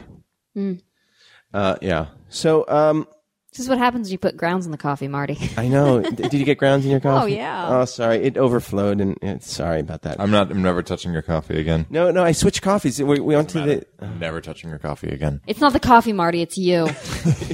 What? So I put methamphetamine This is my in way the of coffee. saying I quit the podcast. Aw. I was just hoping you could pick up on the metaphor. Yeah, see, Lou agrees with me. She said teenagers have been up on the have been up to the shit. It's too easy for them to broadcast it now. So, like, teenagers have always done stuff. Like, imagine, like... Yeah, but now there's just a permanent record of it. Sure. No. But, like, there was no precedent for that. Like, before, like, if you took nudie pictures, the people at the photomat, they would report you. That was their job, Oh, really? Yeah. I mean, if you had, inappropriate photos, yeah. Really? You weren't allowed to take pictures of your own nudity? No. Nudity? No, I'm saying, like, teenagers. Uh-huh. Like, because that's child pornography. Okay. Bam. But these days, like, a minor with any kid can just do it and then send it to 1 million people in an hour, Oh, God. Free child pornography is what you're saying. Accessible child pornography. So, and that there's not there's nobody who has gone through that and learned their lesson to pass it on to their kids. And so, anyhow. Indiegogo for Tasmanian Devil's Advocate, voiced by Bill and Keanu. That'll be good. That was tweeted by Eric. Have you given any thought to, what is it? Zit. Oh. Zit, zit. What was it?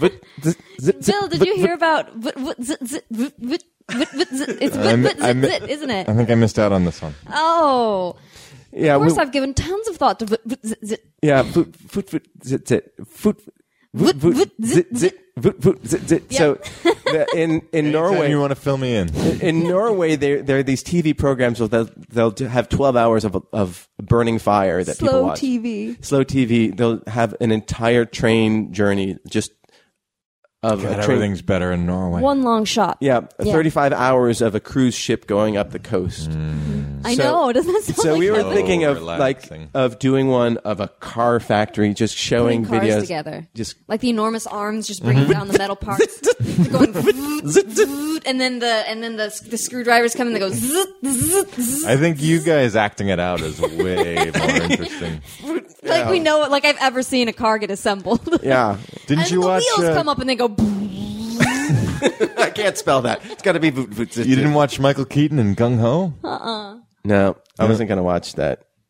You didn't watch Jeff Bridges and Tucker, A Man in His Dream? No.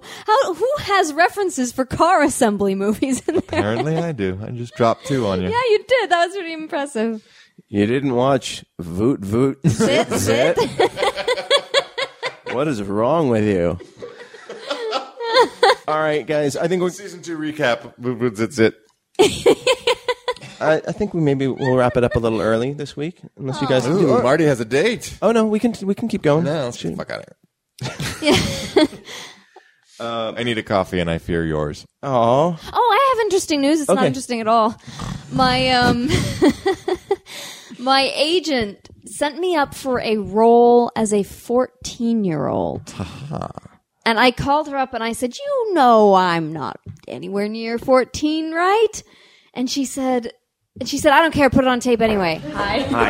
sorry. Go What's on. that? Go on. A special surprise. Yeah, So no, I have one more put thing. myself on tape to be a 14-year-old, and this is for like a movie, a Lifetime movie about the Mormon cult of like polygamy, where they would marry 14-year-old girls so to What'd you grown wear? men. I wore a cardigan that I buttoned all the way up to my neck. I bet it worked. Yeah. I put you in the mix for a project that I cannot speak about on the radio. Well, Mystery thanks for bringing it up. Very exciting Wow. Broadway-bound project This with is- Shakespearean roots. This is really great. And I put you in the mix with one of its producers. I'm glad you brought that up in the podcast. That's really, really Well, at least I great. didn't keep pressing play on some video that interrupted everyone's conversation. No, but see, this is I'm going to bring into the conversation. So this is relevant and not something you take offline. So, would you what you could pass for not 14 I could pass for 14 on stage. on stage. Yeah, totally. Not on film. Yeah. Because I'm very, very, very, very small. But Lifetime movies are sacks of shit, so yeah, I know. Yeah, I mean, or if you look at, they're not known for their creative decision making. I mean, Luke Perry was playing high school in his 30s. You know? Yeah. High school is different than almost prepubescent, you know? Right. But would you do it? Oh, yeah. They'd pay me. Yeah. Oh, good. Well, I hope you get it I then. like money. There's a video that's gone viral, and it's called First Kiss. Oh, I've seen this. And it's basically, it's 10 couples that they're strangers. Complete strangers. Just kissing. Kissing for the very first For the time. They first didn't even time. know they show Kissing up romantically? Yes, they show up in the studio and they're standing next to each other and she tells them what they have to do and they kind of like go, "Oh." Yeah, and then Oh. they're sort of looking at each other and like, And it's awkward and they all kind of introduce themselves yeah. awkwardly and giggle and yeah, and then they get into it. and they kiss. Yeah. And it's a very unsettling video. Really? I thought it was sweet. You know what? It felt so intimate. It felt like really uncomfortable. Like I was Very vulnerable. I was peeking in on people like, I mean, they were people kissing for the first time, but there's that sense of like tension of like, you know, like how will it go? And it's like every first kiss, like how will it go? And will it be, a bad kiss? Will Some it of be them like are really good kiss. There's these two girls. Do really looks like a great kiss. And then there's this, he's got to be like a 20-year-old. No credit to the guys, but that's okay. The guys have there's two guys too. They have a terrible I'm just saying, if first she's kiss. if there's a girl with a great first kiss, there's also a guy kissing on the other side. Two girls. Oh, two girls kissing each other. Oh, awesome. Yeah. Bill, you are the most straight-laced guy ever. I know. Why do you think I'm unhappy all the time? Just like... I'm telling you, I was girls. not born for these times. I fucking don't belong here. I don't like anyone. Everything is wrong everywhere. Fucking miserable. I hate it here. But kissing. So I guessed wrong. I pictured it in my head in a different way. Excuse me. I think it's... I'm not against it. I think it's charming. It is charming. It didn't occur to me. It's very gentlemanly. I'm in support of gay rights and gay marriage. Fuck you guys. In spite of what my heart is telling me, I In spite support of my it. not assuming from her description that it was two women kissing each other. Bill. You already saw the video. You had context. I don't even know what the fuck you're talking about. So anyhow, So there's two girls kissing each other. This two girls? These two now girls. you're going to try to use bad grammar on me after me being the bad guy? Fuck this podcast. oh my God, he just lashes out. I know. It's a porcupine.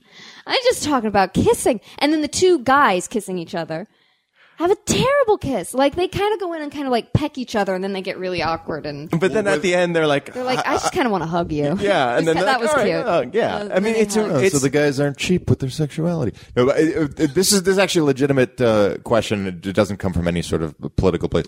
But like the girls really kiss? Like, kiss? No, did the same sex couples? I mean, were they homosexual? Like, did they pick two lesbians and say kiss? Or I'm was it just assuming two? they did. I thought about that. Because it would be really awkward if this were a friend of mine's art project, and I said, look, sure, I don't think- I probably would kiss for the sake of the art, but if it'd be a much more awkward kiss for a guy if I'm heterosexual. I don't think way more anybody awkward. was coerced. I think everybody was very game to do it. Right, but there's a difference between being coerced and being considerably more comfortable naturally because you're kissing What am someone I that saying you'd be is, attracted to. what I said is everybody was very game. So nobody Right. was put in a position of discomfort. But I get what you're saying. Right, where but it's that's- like I if still you're, think that's different than what I'm saying. it's going to be a very different kiss if it's two good- heterosexual that's what I'm men saying. kissing. Yeah. two Well, homosexual men kissing. these Yeah. look like I'm not saying they'd be coerced, but I'm just saying these it were will come people out very who were differently. very comfortable in their sexuality. I think they probably were at least bisexual because otherwise it would skew the purpose of the video. You know, That's kind of what I was thinking too. Yeah. Yeah, so I'm pretty sure that they were at least bisexual. But then, like, my favorite couple was there's this 20-year-old kid and then like this 60-something-year-old woman. I don't know if she was 60. She was Maybe definitely 50s? older. Yeah, she was in her 40s or something. Maybe 40s. Yeah. 60. I'm out of my mind. Anything over 20 is 60, guys. Yeah. And they were so cute because they both got into it. Was the cutest. It was the cutest of all of them. Yeah, and so anyhow, everybody should look that up. It's on YouTube. It's called First Kiss. It's up to 5.5 million views. And yeah, and they they introduce each other by like shaking hands, like, you know, and it's so funny that they go from shaking hands to these just like really intimate kisses. Oh, there's this one kiss where the guy says to her, "I've never kissed a stranger before. You're an actor. You do this all the time." And she goes, "Yeah, I'm an actor." And he says, "Well, I'll take your lead." And then they show them later on, and he's just like mashing into her, and she's just kind of like, "Whoa!" And then he says something like, you know, that's probably not the best line to use. That's not the best line before you kiss someone. But yeah, so that's what you should take away from today's show. That and one more thing. Oh boy. Hold Marty's music. scrambling. Hold music. If you're ever feeling down in the dumps, call this phone number, 719-266-2837. That's 719. Should you really be giving Kruger's cell phone out? 266-2837. Just call it if you're interested. It'll cheer you up. It'll cheer you up. Bill and I should have it on speed dial. Yeah. And on that note, you can tweet us at Nooner Dan Marty, at Emily O'Hara, at Bill something or other. It's tweeters. At Marty, you at Dan Etheridge, at Steve Kruger. I think. I don't know. Whatever. Fuck Steve Kruger. Stephen, I think. Steven Kruger. All right. PH. Hopefully he'll be back next week. And noonerpodcast@gmail.com. And thank you guys for the Indiegogo. Next week will be our very first dedicated episode. It's a special birthday episode, so look forward to it. And Send us pictures from the premiere, Marty. Oh yeah. Tweet them out. oh, maybe. Yeah. And then Couldn't care less. we will see You. I'm trying to draw this out. How to push the button. See you. Next. Next. Goodbye. Anyway, I'm out. Hit that fuck. Time to hit that fuck. This has been a production of Smodco Internet Radio.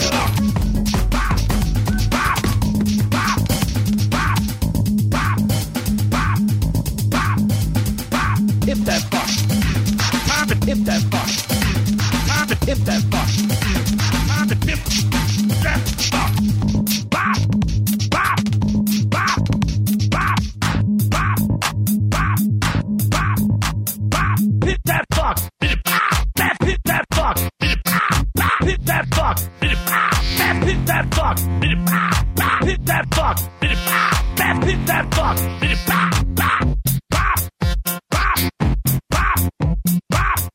Oh yeah. Bop. Oh yeah. Bop. Oh yeah. Bop. Oh yeah. Bop. Imp that phone. Imp that beat. Imp that phone. Imp that fuck. This has been a production of Smodco Internet Radio. Sir, only at smodcast.com.